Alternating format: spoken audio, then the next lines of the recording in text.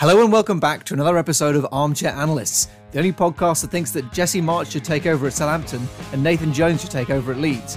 We wouldn't keep either of them up, but it would be a funny ride as a neutral. My name is Rupert Meadows and I've written and broadcasted about all things football on platforms such as TalkSport Radio and Giving Sport. My co-host Cameron MacDonald has spent 3 years working as an FA licensed intermediary here in the UK. But above all else, we're fans. Yeah, thanks for that, Rupert. And I love the idea, as ludicrous as it was seeing all these stories about Jesse Marsch taking over at Southampton, the only thing I can imagine that would be more ludicrous would be Nathan Jones taking over at Leeds. Or indeed both at the same time. Well, yeah, both at the same time would be the true all I know is, I would be riveted to watching both Leeds' and Southampton seasons. Would that get them more seats sold? Tickets sold? Would that get them more eyes on the TV? I think so, personally. Does that make it a good financial decision? Who's to say? I'm not the money guy. All I know is it's what I want. I think it'd be really amusing for us, who are neither fans of Leeds nor Southampton. I don't think anyone who is a fan of either of those clubs would like that. But we'll have time to talk about... No. I mean, a terrible move on either side, it would be. Absolutely. Well, we'll have time to talk about Nathan Jones and Jesse Marsch by extension when we talk about Southampton a little bit later on in the episode. But first, it was the Champions League night last night. It's Thursday, of course, at time of recording. But most eyes were not on Chelsea versus Borussia Dortmund or the extremely eye-watering fixture of Bayern Munich versus PSG, at least in this country. But here in the Premier League, looking at not a Champions League game, but a Premier League game. Arsenal hosting Manchester City. Yeah, and it didn't disappoint. It was a pretty fiery game. It was pretty action from the get-go. City grabbed it by the horns after a Tomiyasu mistake early on and managed to hold on and win 3-1 after a brief period where Arsenal came back into the game with a penalty. And I just want to broadly throw it to you now to kind of kick off the conversation around this game. We can maybe talk about the game itself in a minute, but is this the end of Arsenal's title run? I was talking to a friend of mine before the game started, and I said, I think that if Arsenal lose this game, that's it, they're done. There was definitely a sense ahead of this game that whoever won this game would win the league. These two have sort of been the best two teams this season. Arsenal have been ahead of City sort of at every turn so far. And then after sort of the recent stumble against Everton and Brentford, this was sort of a chance to re-extend their lead to 6 points or to lose it entirely. And City, of course, as you allude to there, are now top of the league. The elephant is down off the top of the tree. With one more game played. More game played, and Arsenal do have a game in hand, so it's key to note that. Although a lot of people have been talking about that, I don't really think that that's much of a thing, because as far as I'm concerned, you can essentially already count the game at the Etihad as a Manchester City win. I don't really think, in that sense, City have a game in hand themselves, and that sort of cancels them out. I mean, if anything, City's game in hand is more effective because, as far as I'm concerned, they've already won it, whereas Arsenal's game in hand, they could draw or lose it. And the reason I say that, you might think that's harsh because Arsenal did play well in this game for large portions and maybe were unlucky to certainly lose by this margin or maybe lose at all. Jack Grealish, certainly thought that they didn't play as well. But it's 11 straight league defeats for Arsenal against Manchester City. And that's quite a big stat. It's one of those stats that if you sort of said, side X has lost to side Y 11 times in a row, you would expect it to be, and no disrespect to these clubs, but one of the sort of comes up and comes down clubs, like a Norwich or a Burnley or, Sheffield United. Maybe wouldn't be such a good one because they've only been up once in recent years. But, a club of that ilk, not ostensibly a top six side. And even though Arsenal is sort of now a side looking to kick on even from that, throughout the course of these 11 defeats, they have ostensibly been a top side. And it is sort of quite notable that, everyone else can get a result against Manchester City, even Spurs, who I think most Spurs fans would kill to be in Arsenal's position with their team right now, have managed to get at least 5 home wins in a row against Manchester City. Arsenal can never do it, home or away. And although the team is looking a lot better in a lot of senses at the moment this season, with a lot of strength, every time they play Manchester City, you almost get the sense that the players from Arsenal treat it like they're kicking around the ball with their big brother and his friends in the back garden, like almost like it's a really big opportunity. And oh god, big bro's letting me play with his friends. Oh, oh god, scared. Oh, his friends. Oh, they all look about 10 feet taller than me. Because in a sense, Mikel Arteta said it himself. He talked about Tomiyasu's back pass, as you mentioned there, the error to open the scoring for Manchester City. He said, he's been watching Tomiyasu for 7 years and he's never seen him make that pass. And on the one hand, that is sometimes just something that happens in these big games, and errors do get forced to the better teams you play. That's just a fact of the game. But at the same time, 11 league losses in a row is endemic. You've got to look at that and go, this isn't just something that happens because you're playing a good team. Because statistically, especially in the Premier League, at least 1 in 10 times, Burnley gets a result against Manchester City, or Norwich gets a result against Manchester United. Everyone can beat everyone is the whole sort of point of the league. And yet Arsenal, who are supposed to be one of the top teams in the league, can never quite do it against Manchester City, home or away. Yeah, it's got to be. It's a mindset thing. It must be, because as you say, 11 in a row is not. That's not coincidence. That's a pattern of behaviour, and it's a shame, really, that we've basically seen their ceiling. They've done great. They've had a really good season so far, but they still don't consider themselves worthy to beat Man City. And I think you can tell that. At least Tomiyasu thinks that. Because he was so nervous and he felt like, at least I agree with you that Arsenal felt like the smaller team playing with their big bro. It is also funny to me. I feel like if you look at their back four of Arsenal, Tomiyasu is probably the player that I would put money on being the least likely to make that kind of mistake. Definitely, I would put Gabriel at the top of that list, and then probably Saliba, and then Zinchenko, and then Tomiyasu. I would have Zinchenko at the top, but regardless, as you were saying. Yeah, fair enough. It's a real shame because he's such a good player, and I am a big fan of him, and he's obviously going to beat himself up for it. You got to give credit to Kevin De Bruyne as well. He obviously took it fantastically well. Just a sliver of a chance on his weak foot, just put it away first time, no hesitation, and that really is the difference, isn't it? And it's hard not to feel like the writing's on the wall for Arsenal's title hopes. Yeah, and I think it's just one of those, like, for what it's worth, I concur with Jack Grealish. I think that certainly, especially in the first half, Arsenal were the better team, but you can only be the better team so often and still lose, and that's okay. Like, if it happens a couple of times, you can go, well, the game went against us on the night. That every single football fan of every single team in the world has watched a game where their team has been the better team, but they've lost. But at a certain point, you have to stop resting on that laurel, because that is ultimately something that's not worth any points. So you can't always sort of sit back and go, well, we were the better team, and maybe next time we'll get them, because Arsenal have said that a number of times in a row, and it's not yet come true. I do think this is the difference between having I think Arsenal have been a very well drilled side this season, but what they've lacked in terms of the top level is having truly world class players. I think Ødegaard and Saka are well on their way to being there, and Ødegaard, I would say for the majority of this season, has been probably the best midfielder in the league. But you saw the difference here. You saw the difference between having a world class player like Kevin De Bruyne, because he can switch it on, and sort of a moment like that where it wasn't, it was a big mistake by Tomiyasu. It wasn't an easy chance for Kevin De Bruyne by any stretch. No. It was on his weak foot, a while out from goal, and he hits it perfectly. And I think that's the difference between having players who are playing in world-class form and players who are world-class, if that makes sense. Yeah, I think De Bruyne is like the literal definition of different gravy. He just is in a league of his own, compared to any of the Arsenal's players, I would say. And yeah, it's funny, isn't it? It almost feels too perfect in terms of what we talked about with Arsenal's form in January versus what they would be like in February, because they hadn't lost a game in the Prem since before the World Cup, and then cut to February starting, and they've immediately dropped 8 points out of the last potential 9, losing to Everton, drawing to Brentford, and then losing to Man City at home.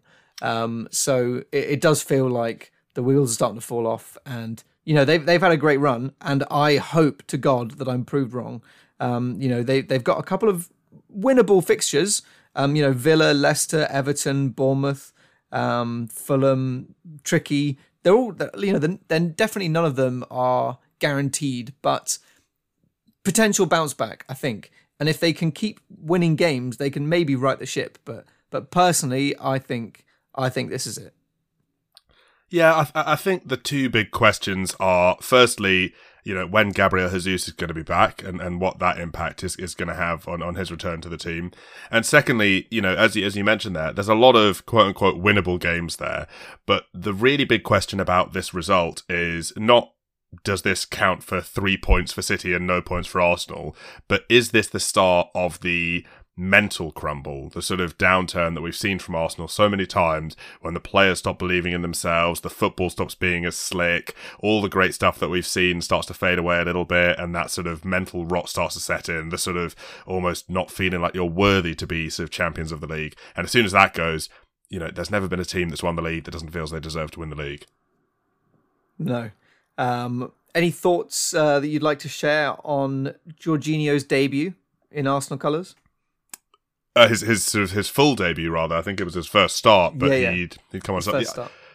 I thought he was actually quite good. I thought that Thomas Partey was going to be a huge miss for them, and I think still, the reverse fixture at the Etihad, I think it's a City win, whichever way you slice it. But I think having Partey and Jesus available for that fixture will be a big difference. But no, I thought Jorginho was pretty good. I thought he had a couple of good passes, couple of good turnovers. He lost the ball one or two times. Pretty badly, but I think that's just what happens when you're playing against, City were sort of essentially playing with this back three system to begin the game, where Rodri was stepping into midfield and Haaland was dropping deep as well. So they were essentially playing with like an 8-man midfield. So I'm willing to give Jorginho, who I'm not the biggest fan of, the benefit of the doubt in being pressured to lose the ball a couple of times. I think he was more good than bad, and honestly, probably Arsenal's best player in this game. It's interesting because, when you look at a game, you look at just the pure stats of a game like this. City away, 40% possession, but 5 shots on goal to Arsenal's 2. Arsenal had 60% possession. It's and the fact that they got overrun in midfield quite a lot. I agree with you that Jorginho didn't really seem to put too many feet wrong, but it did feel like where Man City won this game was in the midfield, and it was by overloading and by hitting hard and quick. And it's good to see. It's almost interesting to see. I feel like it's a sign of respect from Pep Guardiola to Mikel Arteta that Man City did not play their usual high pressure, high percentage of possession game, but instead they went for a smash and grab approach. And it played perfectly into their hands, because I think Arsenal did try and build up a little more slowly. Whether or not that's Jorginho or not, I wouldn't make any judgments. But I think Man City changed their tactics to suit the game and came out on top. They won the battle. I think there's two ways of looking at that, aren't there? If you're very optimistic about Arsenal, you can sort of say, well, I mean, look at this, Manchester City, the sort of unbeatable Manchester City have had to come to our ground and play sort of very respectfully and very cautiously, and look at them sort of playing with men behind the ball. This is how powerful we are now. People really have to worry about it. Or the other way is, City have adapted to the game and bested you. They've adapted. Yeah, you've played the way you normally do, and you've lost the game. I don't think I would have a lot of time for the former opinion if it was given to me in the pub, for example. Ultimately, if you lose 3-1 with 60% possession, you're only laughing at yourself. Well, I would agree, and it's like one of my favourite sort of ongoing Twitter memes is like people will. When sort of a group of other fans or the fans of a team that have lost will talk about sort of like the good points of their game, you'll see sort of like, it'll be not even Photoshop is too kind a way to do it. It'll sort of be like in almost Microsoft Paint. It'll be like, to use this game as an example, it'll be like 3-1, but then the 1 will have sort of been drawn over with a 4, and it'll be like 90, Saka dribbled really well, 91, Jorginho's first start, 94, William Saliba has a great chant, and I always love that meme, and I agree, it is always a bit sort of like when you see it's always good to see your team play well, but when you see fans patting themselves on the back after a loss, you're a bit like, come on guys. Yeah, it's a shame because I mean we've talked about a little bit, the differences in style and tactics between Man City and Arsenal because obviously some of them are similar, with Arteta being heavily influenced by Pep Guardiola, and the main difference is being, Arsenal typically try and move the ball quicker. They try and burst forward. They use their dynamic physical presence rather than their passing ability through the middle, and it's a shame because that Arsenal would have had a better game against Man City than the Arsenal that we saw, and it's almost like City were playing Arsenal's game and did it better than them, rather than just adapting their tactics. They almost kind of did Arsenal's thing better than them, which is interesting. It's almost a bit of a flex. Yeah, I also just thought there was a lack of willingness to be cutthroat. And it's interesting, sort of just looking at Arsenal's last few games, specifically the Everton loss and the Brentford draw. I've been watching them and looking at sort of in the two games where they've been ineffective against Everton and Brentford. In my opinion, they've sort of failed to get Martin Ødegaard involved in the game, and Martin Ødegaard typically hangs to the right of the sort of in the right half space and sort of doubles up with Bukayo Saka. It's been a really effective combination all season, but that's where they do a lot of damage. And I felt in those last two games they failed to get the ball to Ødegaard and sort of let him make his magic, and that's why they've lost in the case of Everton and drawn in the case of Brentford. What was ironic here was that they played all through the right, and that makes a lot of sense because, as I said, it's been a very effective combination. But you had a situation where Kyle Walker, 34 minutes in, has picked up a yellow card. Surely that's when you go all in down the left side and have Alexander Zinchenko and Gabriel Martinelli twisting his blood for the next 60 minutes, knowing that he can't commit to a risky tackle or letting him commit to that risky tackle and then playing against 10 men. It almost showed a lack of willingness to sort of change the game plan based on circumstances, as if they'd sort of sat in the tactics room before the game, gone, this is our game plan, and that was what they rigidly stuck to without any sort of, ability to react to stimuli within the game. Yeah, I agree. I think you're bang on. And again, it's experience. It's being able to react in game rather than just meticulously planning ahead in advance. And yeah, I think it was men against boys to I guess hit you with a catch. What's it called? It with a cliche. Quite a funny tweet I saw which cracked me up. Which said Arsenal behaves like apple juice. It wants to be alcohol, but it's too shy. Yeah, a little bit true, yeah. I mean, this is certainly the case with this team in this game, but we've seen a lot of Arsenal teams that look like this. They get just up to the edge of going, could we do something special? And that's when it sort of goes down. I want to talk about one player in particular because it's a player that you've mentioned a couple of times and a player who's sort of been relevant since the window closed. Eddie Nketiah, I think, could have had 2 goals in this game, maybe 3, if you sort of think about the cross he could have made it to as well, but 2 headers that he connected with and didn't even test the keeper. You'd have to say that a better striker in that situation at least gets a goal and maybe gets a hat-trick on his best possible day. And it really does beg the question. Arsenal spent all this time during the January window running around after Mykhailo Mudryk for 70, 80, 85 million, whatever it was, when they already had Saka and Martinelli. They then spent all this time at the end of the window chasing after Moises Caicedo when I think he would have been a great signing. That deal never looked like it was really on, and they do have a starter, at least for the time. They didn't in this game, but at the time of trying to purchase it, they had Thomas Partey available. Gabriel Jesus is injured. They knew that during the January window. They knew they had to play City and Brentford, for example, are another really solid team and a number of difficult teams. Why was one of the big purchases that they were, they clearly had this war chest, why were they not looking at a striker? I agree. And we talked about the fact that they needed to sign a striker, and even the fact that Leandro Trossard, the signing of Trossard, would make way for them to be able to sign not a striker/winger, but a pure out-and-out number 9. And I'm pretty sure we talked at one point about the fact that if they don't sign someone who is worthy of a title-running season, then they will not win the title. And I think that outlook, that perspective, has already been vindicated. They could and should have signed a player that they didn't. And they're already looking like the weaker side for not having done so. And look, Gabriel Jesus will be back, and it'll be interesting to see how Arsenal respond to this. It is key to note that we're sort of maybe just because of the evidence of the last 6 or 7 years, we're looking at this City side now that they are going to take confidence from this win and kick on and do their usual spiel of winning 14 games in a row. They might not. Man City have not been the Man City this season that we always know. They have been, liable to concede goals even when they're winning. They've been vulnerable to sort of games. We sort of chastise Arsenal for losing to Everton under Sean Dyche, but Man City drew to Everton under Frank Lampard. So they're not the infallible sort of super team that we always think of, at least so far this season. They could turn it around and become that. So it's not completely over for Arsenal, but you do get the thought it's not. That it could be a big missed chance, because as much as Arsenal are a very young team and you'd have to imagine that players like Bukayo Saka and Martin Odegaard and Gabriel Martinelli are only going to get better over time. They'll probably be better next season and better the season after that. It reminds me a lot of the Leicester City season when they won the league, which was another season where so many top teams kind of fell away. And I kind of feel like we're going to be sat here next season. Liverpool aren't going to be this bad next season.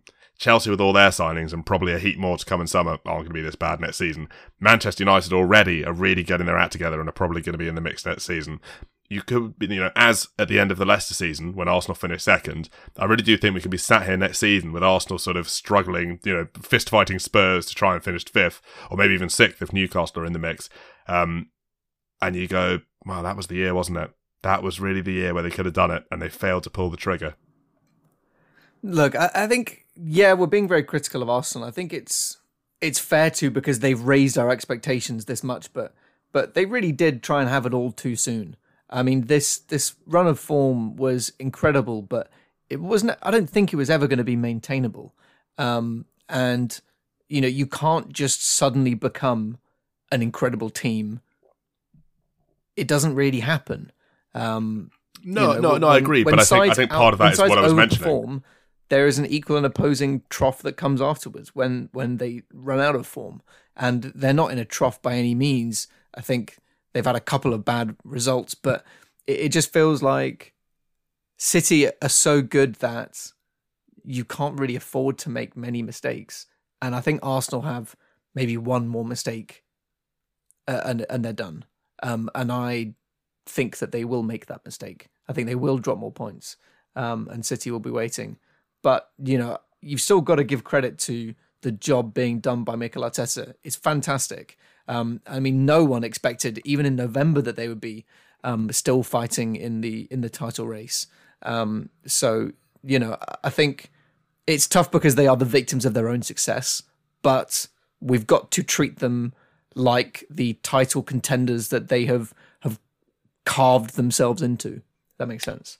Yeah, I 100% agree. And look, football fans have the shortest memory of any people in the world. I absolutely agree with what you're saying, that if we had started this season and you had said to pretty much any Arsenal fan, you're going to finish second guaranteed, they'd have snapped your hand off. Because this is a team that finished 8th and 5th and missed out on the Champions League last season and has sort of perennially been sort of prone to sort of not. I don't think they've played in the Champions League since 2016. So yeah, absolutely, they'd snap your hand off, and with all the things that qualifying for the Champions League brings you, access to better players, etc., etc. It's just that it's come through this way where they have had the better part of 6 months to feel like they are a top team that could win it all. And maybe that could still be true, but it's now all sort of coming crashing down. And as you say, you don't become a top team overnight, but you can become a pretty good team overnight. And if that so happens to happen at the same time that all the other top teams decide to stop being top teams, which has been the case with Liverpool and Chelsea and to a degree Manchester City themselves, then you can sort of, that happened to Leicester. Leicester are a prime example, not to take anything away from their title-winning season, but they won it with 82 points? That wouldn't be enough to win the league in any of the last 5 seasons. It was just a year when all the top teams fell away, and this may have been Arsenal's chance to have a Leicester season, and it could still be. But I fear they might have lost that chance now. Yeah, and I also think City are comfortably better and better performing than any of Leicester's title contenders. But yeah, you're right. It felt like this could have been the year to do it. But, the build is still happening. As you say, these players are still gaining experience. They're so young, a lot of these Arsenal stars. So, they've still got an amazing future ahead of them, hopefully at Arsenal. It's definitely not the end of the road, but it might well be the end of this season's title run in a month or two's time, if they have lost another game or two, if they have drawn a couple more, then yeah, I think that's it. And you did well. You exceeded everyone's expectations, and you should be congratulated for that. But you have to be a really good side to beat even a City that doesn't look as imperious as normal. Yeah, I think that's about right. Well, that's the big top of the table clash. Lots more to look forward to there in terms of the title race as it continues. Let's look next at Manchester United, who this week have been all over the news, and last week as well, for the sort of the big interest in them being up for sale. Sir Jim Ratcliffe has been one bidder who's been interested. He's been interested in them for a while. And so too has the Qatar Investment Authority, who are, of course, a Qatari sovereign wealth fund, who are seemingly the only people capable of meeting the £6 billion asking price. But it's caused an interesting discussion. For those sort of not so familiar with UEFA regulations, the rules state that no two clubs owned by the same entity may compete in the same competition. So, for example, Manchester United and PSG, who are also owned by a Qatari entity, might not be able to compete in the Champions League if indeed the two entities are the same. But the Qatar Investment Authority, the company that wants to buy Manchester United, claim they're independent of Qatar Sports Investment, who own PSG. Now, this is something that we've seen the Premier League and UEFA struggle with before. A little bit of smoke screening, a little bit of finagling. Certainly with the whole PIF buying Newcastle and them claiming they had no association with the state of Saudi Arabia and things like that. Here, the chairman of Qatar Sports Investments, the company known as PSG, sits on the board of Qatar Investment Authority, who are the company that want to buy Manchester United. So it's not even really hidden that well. Although something tells me if Premier League have previous, they might still be able to get through. Well, I mean, this is the thing. Like, you say that it's not hidden very well, but like historically, it's not needed to be hidden very well. Like in theory, this is like the right amount of cloak and dagger for the Premier League to be like, oh, okay, no, fair enough. So I feel like it's par for the course. It's standard that they would be hiding in plain sight. It's standard that the Premier League could potentially find themselves fairly oblivious to what is in fact right in front of them. So I wouldn't be surprised in the slightest if it went ahead. It's going to make for some interesting conversations. I think that more and more clubs, big clubs, getting bought out. But ultimately, football is becoming too big to be anyone's game other than a multi-billionaire. And not even the multi-billionaires, really. It's the nation states increasingly. Well, I mean, I think anyone with 10 billion can do it, but a lot of those people are nation states. Sorry. So yeah, you're right. They are increasingly getting bought out by states because I think for a lot of people, it's getting too rich for their blood, even if you do have that much money, because I think the amount of people that can have like a millionaire's plaything, like for example, Roman Abramovich's Chelsea, is so significantly much higher than the amount of people that can have a billionaire's plaything. And if it's not a plaything, then it's something with a business idea behind it, or a more cynical idea behind it, such as perhaps a lot of nations that look to use sport to legitimize a lot of their behavior. So, I think that football clubs do not historically make a lot of money. So if I'm a billionaire, if I'm a multi-billionaire, unless I have so much money that dropping 5 billion on a big club means absolutely nothing to me, there is no business sense for me to buy a big club. Like, what would be the point? Manchester City, like year on year out, like make 3 million, lose 5 million. That's nothing compared to the actual value of the entire company. So there's no business sense for owning a club these days. And the amount of people that can buy them is very small.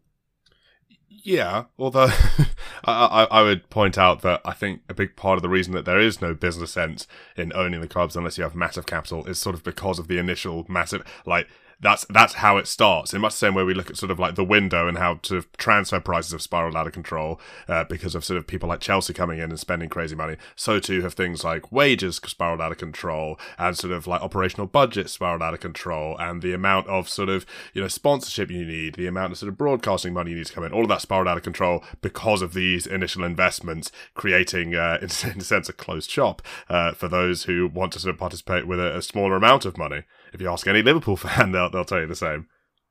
While that's true, the two most valuable clubs in the world are Barcelona and Real Madrid. Barcelona, you know, are a failing club. Real Madrid have had many, many financial troubles over the years. And while I agree that a lot of that is potentially related to trying to compete with, you know, hyper money across Europe, I don't know. I feel like the tricky thing is that football is so influential that, you know, it's always going to become this. Yeah, it's always going to become something that is used. I just don't think, and this is a whole other conversation. I mean, we were talking about sort of Manchester United and where they could go next with new owners, but I just don't think whether it's, you know, England or Spain, and I know Spain and Real Madrid have a sort of a relationship in of that sort of ilk almost, but like whether it's England or Spain, and I don't think this is a conversation about the Middle East or China or anyone else. I just don't think that any country should own a football club, because there's already national football. I just think that there's already that distinction. And obviously when you start to bring countries into things, beyond the fact that there's all sorts of like weird soft power, you know, involvement, whatever country that might be, I for one wouldn't want, you know, Boris Johnson buying Manchester United to become Prime Minister again. You know, I just think it becomes no longer a game about people kicking the ball around. It becomes like who can funnel the most of the national budget into winning a league, which is obviously not what it's about. Yeah, you're right, and I think Chelsea is the original sin, and maybe as soon as that was allowed to go through, everything else after that became fair game. But it's a shame. But then the flip side is, you know, money buying wins is not a new idea. You know, Manchester United at the start of the Premier League back in like 92, 93, they were the highest spending club around.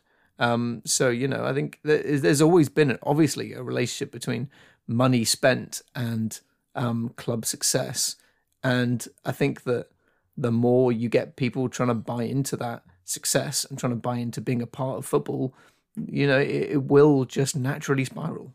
Yeah, and I agree. And it's a difficult conversation because, you know, with the example of someone like Manchester United in their current state, well, maybe before City sort of come in, but this is a great example. It's like success breeds success. So when you have a club that are as successful as Manchester United, they're always going to have a massive fan base and massive commercials, sort of partners who are sort of coming in to go, well, you're a massive club, so we want to have our, you know, company name across the front of your shirt, and we're willing to pay way more, and then that breeds more money for the club, which in turn breeds more success. So it can be difficult for anyone to get a foothold. So in that sense, in a sort of weird way, you could argue that it's healthy having a Manchester City or a Chelsea coming in to sort of upend the sort of status quo.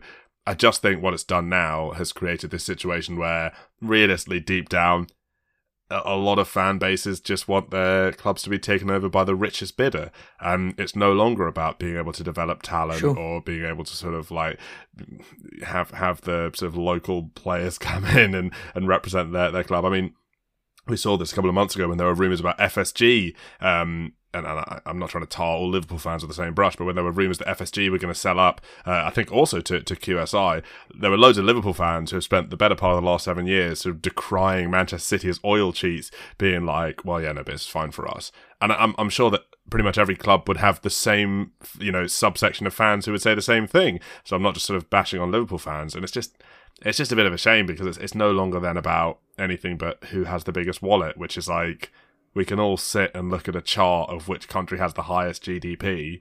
That's not really as entertaining as the sport that we all love. Yeah, and I for one also think it would be so interesting to see.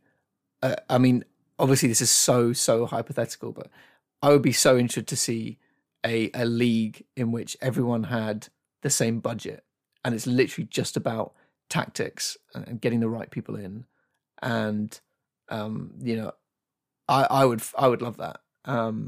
But I don't know what the answer is.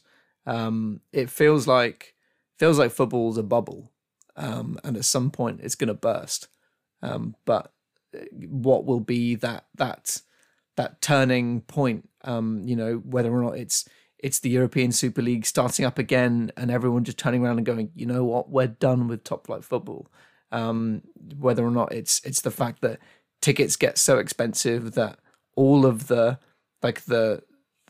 real proper every weekend fans are priced out of the game, and at that point football loses its soul, and there's like a crisis of identity. I don't know what it'll be, but it feels like at some point something's going to have to give. Well, maybe this is the sort of reasoning behind the revived Super League plans that sort of reared their head, and not one necessarily to get into now because it's still sort of very much in the infantile stages. But a new bid from the villains over at A22, or perhaps heroes, depending on where you sit. Not in my opinion, though. Sort of who are looking to sort of revive these Super League plans with a new sort of format. But before we get it's never fully gone away. You're right. There's always been a couple of clingers on. I don't think it ever will. As long as there's, as long as you look at some of these, clubs in other leagues who are sort of looking over at the Premier League and sort of going, well, how are we in a world where the Nottingham Forest of this world can overbid Atletico Madrid for a player, or a Burnley can offer a sort of more competitive wage structure than a Borussia Dortmund, then it probably won't ever go away. But we'll see. For now, a bit of usage trivia, a little bit of jovial nonsense to brighten ourselves up after that very glum peer into football's future. I've got a little one for you this week, Rupert. A little bit of a football anecdote about a cult classic, legendary hard man footballer, I should say, Duncan Vinnie Ferguson. No.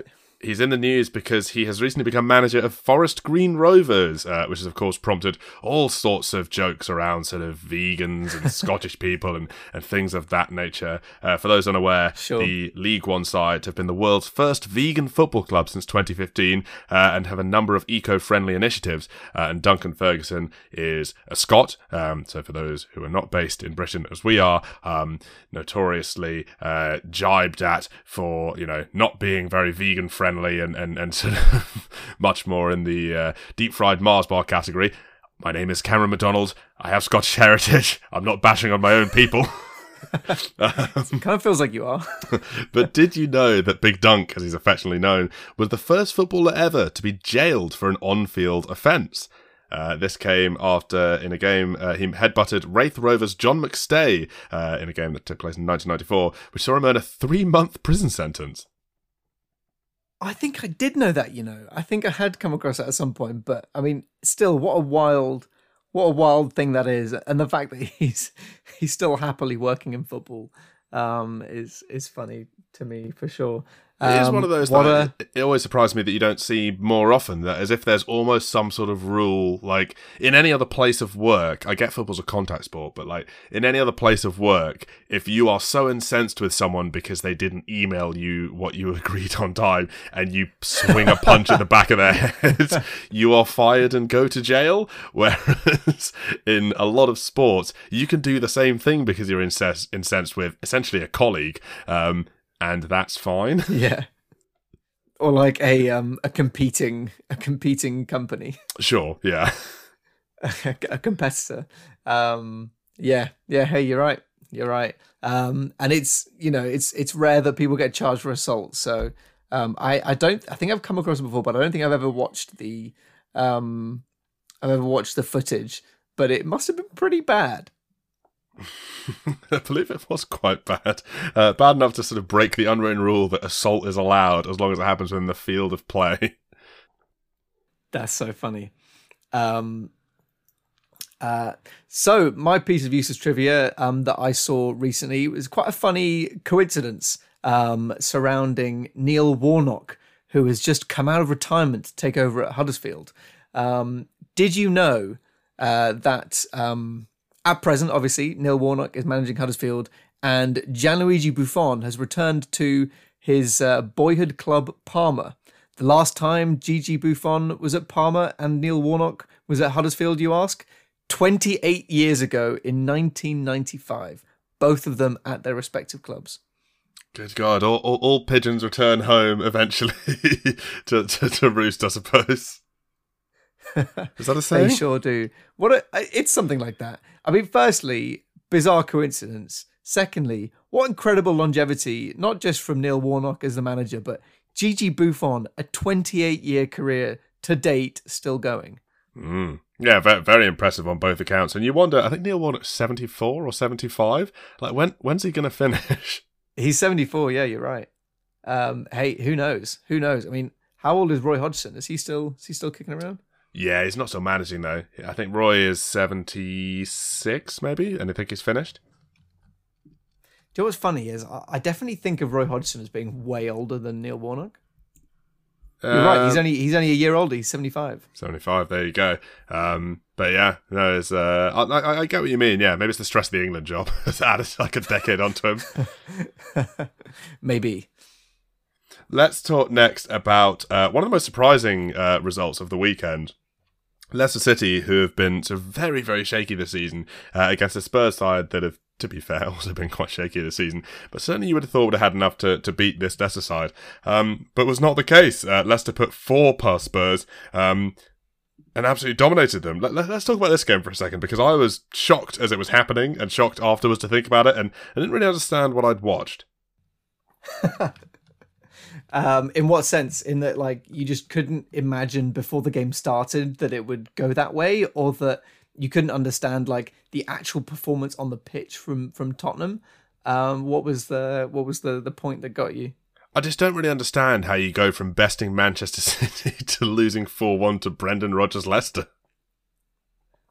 I think I mean, what I find really funny about this Tottenham, and look, I'm not the biggest fan of Tottenham Hotspur FC, and so I apologise to any Tottenham fans listening, but what I find funny is that obviously loads of jokes have been made about how Tottenham just don't have a winning mentality, and you contrast that with Antonio Conte, who I think a lot of people would argue is one of the most ride-or-die managers out there, you know, in terms of really trying to instill a fighting spirit in his team. And it almost felt a little bit like, you know, when an immovable object meets an unstoppable force. And what would happen, really? Who would give way first? Would it in fact be Conte's fighting spirit, his will to win, or would it be Tottenham's, I guess, gooey will to lose, and will to lose? Yeah, exactly. And what seems to have been the case is that it's really like a coin gets flipped, or even maybe I would go so far as to say Conte demands that his players perform well in some games, and then like that game against Man City, and then afterwards the players are so exhausted, not just physically but mentally, from having to go through what is ostensibly a new experience for them, that they then just collapse again. You might be right, to be honest, because it is just insane. Like, you look at those teams, it's like Harry Kane has, you know, managed to absolutely, you know, dominate, a City back line. Although it was a slightly different back line than I think they had last season. I think it was Akanji and Ake who weren't the typical. I mean, Akanji didn't even sign for them yet. But yeah, he scored there, and then he couldn't do it against Wout Fass and Harry Souttar. Or conversely, at the other end of the pitch, you had sort of. You know, the Leicester forwards who've been all over the place this season, sort of some up, some down. But then they managed to score against Spurs, whereas City's front line, including Haaland, couldn't. I do think it's interesting, actually, what's happening with Leicester. It seems like Iheanacho's finally getting a good run through the middle. He's always sort of been pushed wide to accommodate Jamie Vardy, and Jamie Vardy is getting on a lot. I mean, he's been getting on for a while now, but I think he's getting on now to the point where he is maybe a little bit finished. And it looks like Brendan Rodgers has finally accepted that it's time to look into Iheanacho as the out-and-out striker, and he's been doing really, really well, and did exactly that in this game. Yeah. Yeah, no, it's a good point. And we talk about Tottenham failing here and struggling, and their key players underperforming, like Harry Kane and also Eric Dyer in the middle of that defense having a really bad game. Pedro Porro was really bad as the new signing. No one really performed at all, but Maddison, great game. Harvey Barnes, great game. Iheanacho, as you say, is starting to get a consistent run. Christensen played well. A lot of Leicester players turning up to be counted, and maybe this is a turning point in their season. Historically, Leicester do not have the best run-ins towards the end of the year, but maybe this is the reverse of the norm, because normally they have a pretty good start to the year and they haven't had that. Yeah. Well, that's exactly true. So maybe it is a reverse, and Leicester will end up finishing in the top 6, which would be certainly quite amusing. Let's not necessarily finish, but let's come back to where we started. You talked about Yank Lampard potentially getting the job at Southampton, but how could Yank Lampard get the job at Southampton when it's already been faithfully occupied by? I think I said Jesse March. Well, it's one and the same. Yank Lampard. Next question, Cam. Who do you think would be more likely if it was down to both of them? You had to pick one of the two. Frank Lampard dressed as Jesse Marsh, or Jesse Marsh dressed as Frank Lampard? No, I wasn't saying Frank Lampard. I was saying his delightful nickname from Leeds fans. Oh, Yank Lampard. Yank Lampard. Of course. I forgot that meme. Yeah, my bad. Run it back. No worries. Go back to what you were doing. Say what you were going to say. I apologise. I'll stop cutting in. We're all friends here. But yeah, Yank Lampard, how could he be considered for the Southampton job when Nathan Jones has been doing just such a stellar job and, getting result after result? Southampton conspired to do some of the most Nathan Jones type stuff. They went 1-0 up, which you might be thinking doesn't sound very Nathan Jones. And then on 27 minutes, Mario Lemina was sent off for Wolves for running up to the referee. A very controversial second yellow. But whatever your thoughts on that, Southampton were 1-0 up with an hour to play, and they're against 10 men. And they conspired to lose 2-1. Only Nathan Jones could mastermind a result of this magnitude, and of course was justly sacked as a result of failing at home to sort of win, even given like a leg up. Just not a great game for them. And I think this experiment, it's been 3 months. Firstly, I want to throw you the question. Worst manager in Premier League history, ? He's got some stiff competition. Frank de Boer would be sort of like the immediate one you would throw to otherwise the sort of 4 games of Crystal Palace in the league, all 4 games lost, and they sacked him. It was so bad they were just like sacked after 4 games. I think maybe Nathan Jones has been even worse. I think it's certainly the worst appointment of all time. I don't know what they were thinking. Whereas Frank de Boer, you can at least go, okay, it didn't work out, but you can see what they were aiming for there. Whereas Southampton already in trouble getting the Luton manager in. What really were you expecting? Well, this is the thing. I mean, like I feel like I'm in my old age, perhaps growing more boring. But I just feel like if you're floundering and you need a new manager in the middle of the season, or like anything that's not at the start of the season, you don't go with someone that isn't a guarantee to keep you up. Like it's just not smart.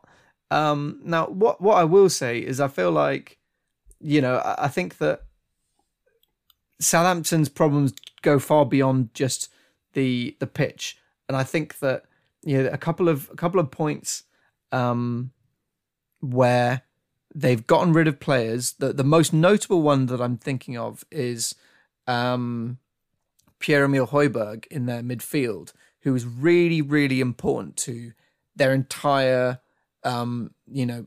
game plan strategy. And they don't replace him with anyone nearly the same or of the same caliber. And I think Southampton have consistently removed their best players and not sufficiently replaced them. And this is what happens. You have a side that underperforms because the best parts have been cut out of it.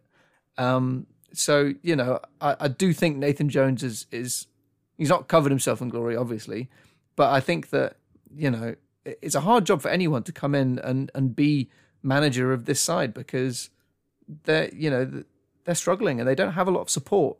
off the pitch in the boardroom. So, I can't remember what your question was. Sorry. Was he the worst appointment? It was the worst Premier League manager ever. He's got to be up there. He's got to be top 10, top 5 probably. Top 10? I mean, that's you're doing. He kind of sacked after 3 months. I think he's top 2, and he's not number 2. Top 2 and not 2. I think he's top 5. I would want to go away and make a comprehensive review of the worst managers before I made any sort of grand statement. But he's not been great. He's really not been great. It was interesting. I saw an interview with Ashley Williams. Obviously, Wales defender, played at Swansea for a long time, played at Stoke, and he played at Stoke when Nathan Jones took over as Stoke manager. And he had this sort of really interesting discussion. So Nathan Jones was, before he was Luton manager going to Southampton, he was Luton manager going to Stoke. So he went Luton to Stoke, lost the job at Stoke, went back to Luton, and then stayed there until he got the sort of job at Southampton.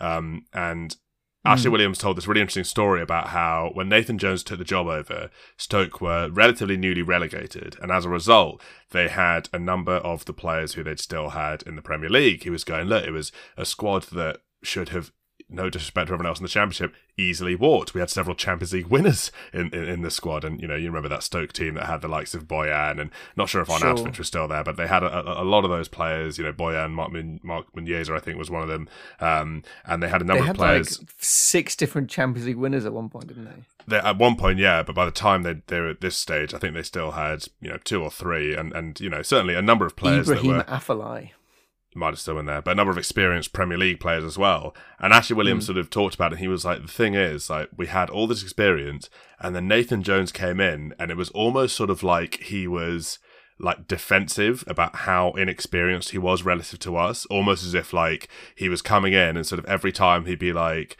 oh, well, at Luton we used to do this, and Ashley Williams was going, well, don't tell us what you used to do, tell us what you want to do now.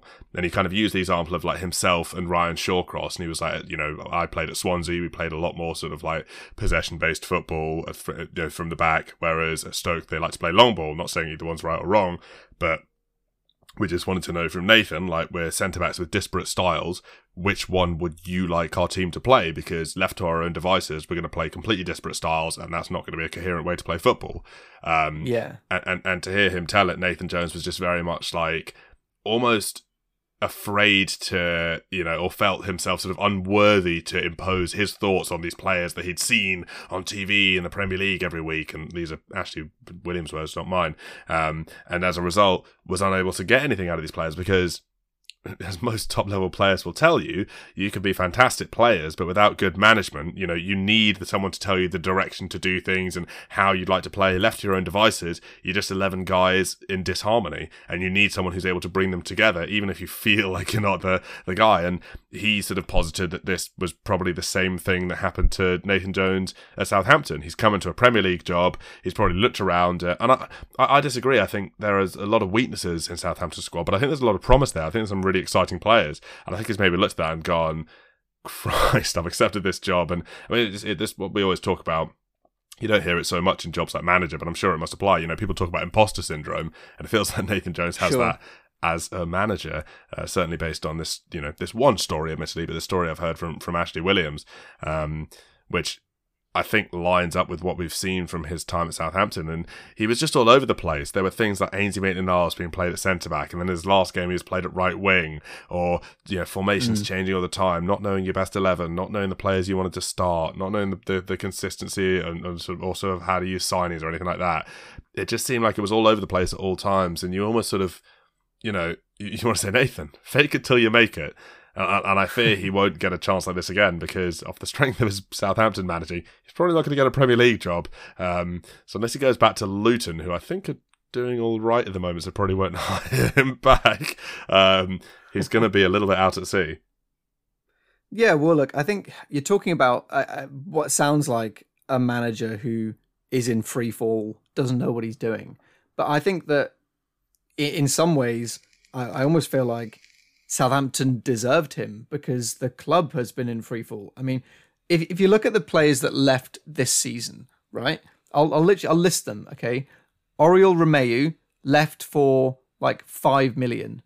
Nathan Redmond, free transfer. Fraser Forster, free transfer. Shane Long, free transfer. Jan Bednarek, gone for an undisclosed fee. That is the literal spine of Southampton. Those are all of the top key players in the dressing room, apart from James Ward-Prowse, that have all left in one season, in one window. It's no wonder they're lost at sea. They've lost all of their experienced players. They've lost all of the players that know what it's like to play for Southampton, the club, rather than just for the current manager. So I just think that it's all wrong. Southampton have neutered themselves, and they've got a manager in that did the same. Yeah, I think that's true. Although there are, a couple of considerations to be taken into account. Like, Benrek is back there. I think he was on loan and then recalled. And you've got, so weird though. Why was he? He's their best centre back. It is a weird one. Well, he was their best centre back for a while, but I think there's been some good recruitment. Although it's recruitment that needed the right person to shape them. I think Gavin Bazunu is a really promising goalkeeper. I think Salisu, as we saw many times last season, is a really promising centre back. You've got someone like Romeo Lavia, who I think. Did they get him from Manchester City, or did they get him from somewhere else? But he used to play in Manchester City's academy. It's one of the two. And I think they've got. I think you're right. Quite a few players who know how to play football, or who certainly who look like they know how to play football, and it just needs the right manager. And I think Hasenhüttl had his ups and downs, and maybe it was the right time for him to go. But then to bring in someone like Nathan Jones just feels like you've got your future, and you're not even really gambling on your future. You're throwing the dice down the drain. Yeah, no, it's true, and they have spent quite a lot of money over the course of the year. I think it's just that you can't just replace like for like a bunch of players that have a really long-standing figures in the dressing room. It never works. Literally, find me a club where that's worked. Well, you say it never works, and getting rid of loads of players at the same time never does work. But when you have, older players replaced by young players, if you get good results, people call it clearing out the rot. If you get bad results, people say you've lost all the leaders in your dressing room. And Lord knows there are plenty of examples. Liverpool are a great example at the moment of holding on to yesterday's players for 1 or 2 seasons too long.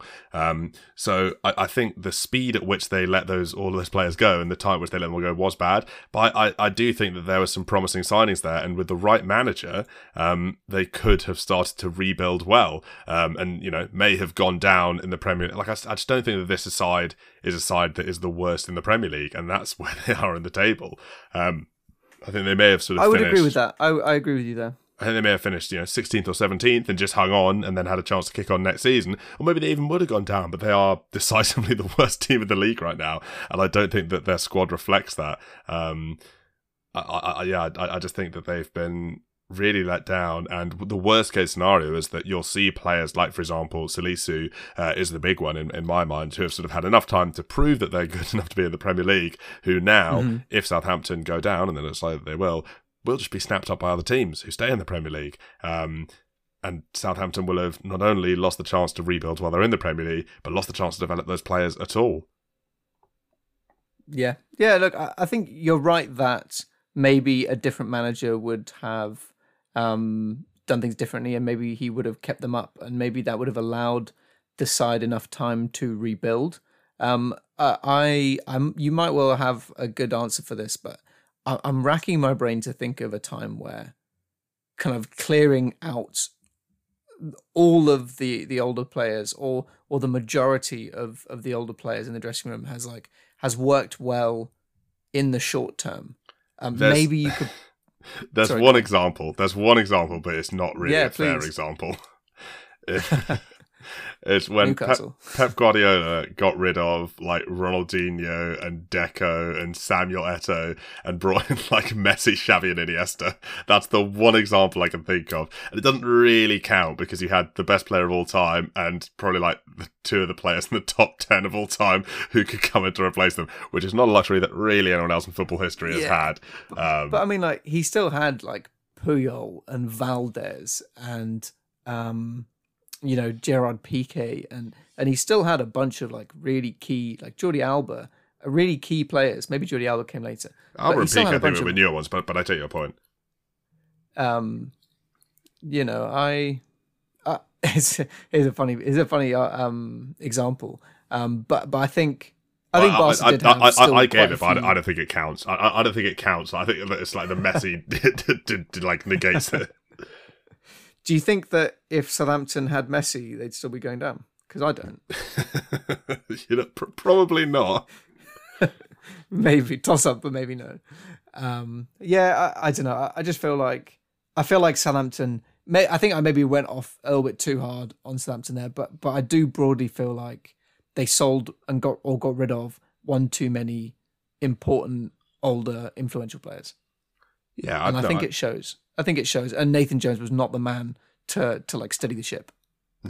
No, he most certainly was not, and nor do I think was Yank Lampard. But that was sort of a weird. That seems to have now been like confirmed. It's not happening. So that was a really weird sort of like. Imagine looking at a guy who has just been sacked for not getting the results and thinking, "Yeah, there's the man to save our season." Well. Free agent, you say? Honestly, it's literally just it's like the equivalent of like watching someone drop food on the floor and being like, free for Zoidberg.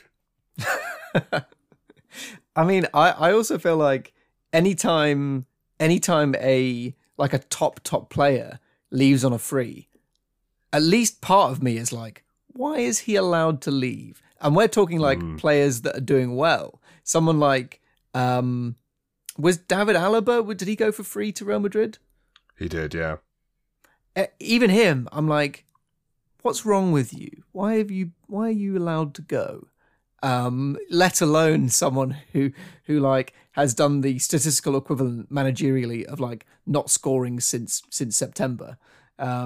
So yeah, I just feel like it would have been hilarious in that they would have sealed their fate with some sort of like twist of their wrist, with like a pirouette of like, yeah, we're going down and we're going to go down hard.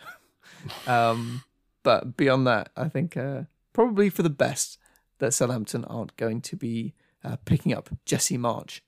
I also wonder, and it's not one that we'll see if it's true, but I wonder if they had got Jesse Marsch in and he had not been able to sort of work miracles there, would he have been the only manager in Premier League history to manage two teams that got relegated in the same season?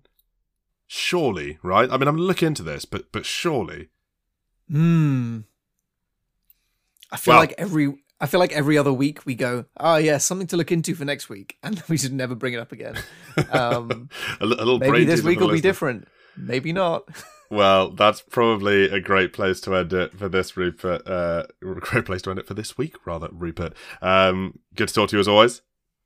Cam, thank you very much. And thank you to everyone at home for listening. We will catch you next time. And best of luck to Southampton and Leeds fans everywhere. Cheers, guys. Thanks for listening. Bye for now.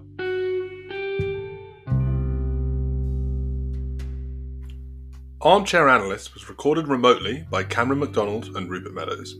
The album artwork was provided by our good friend Amshel.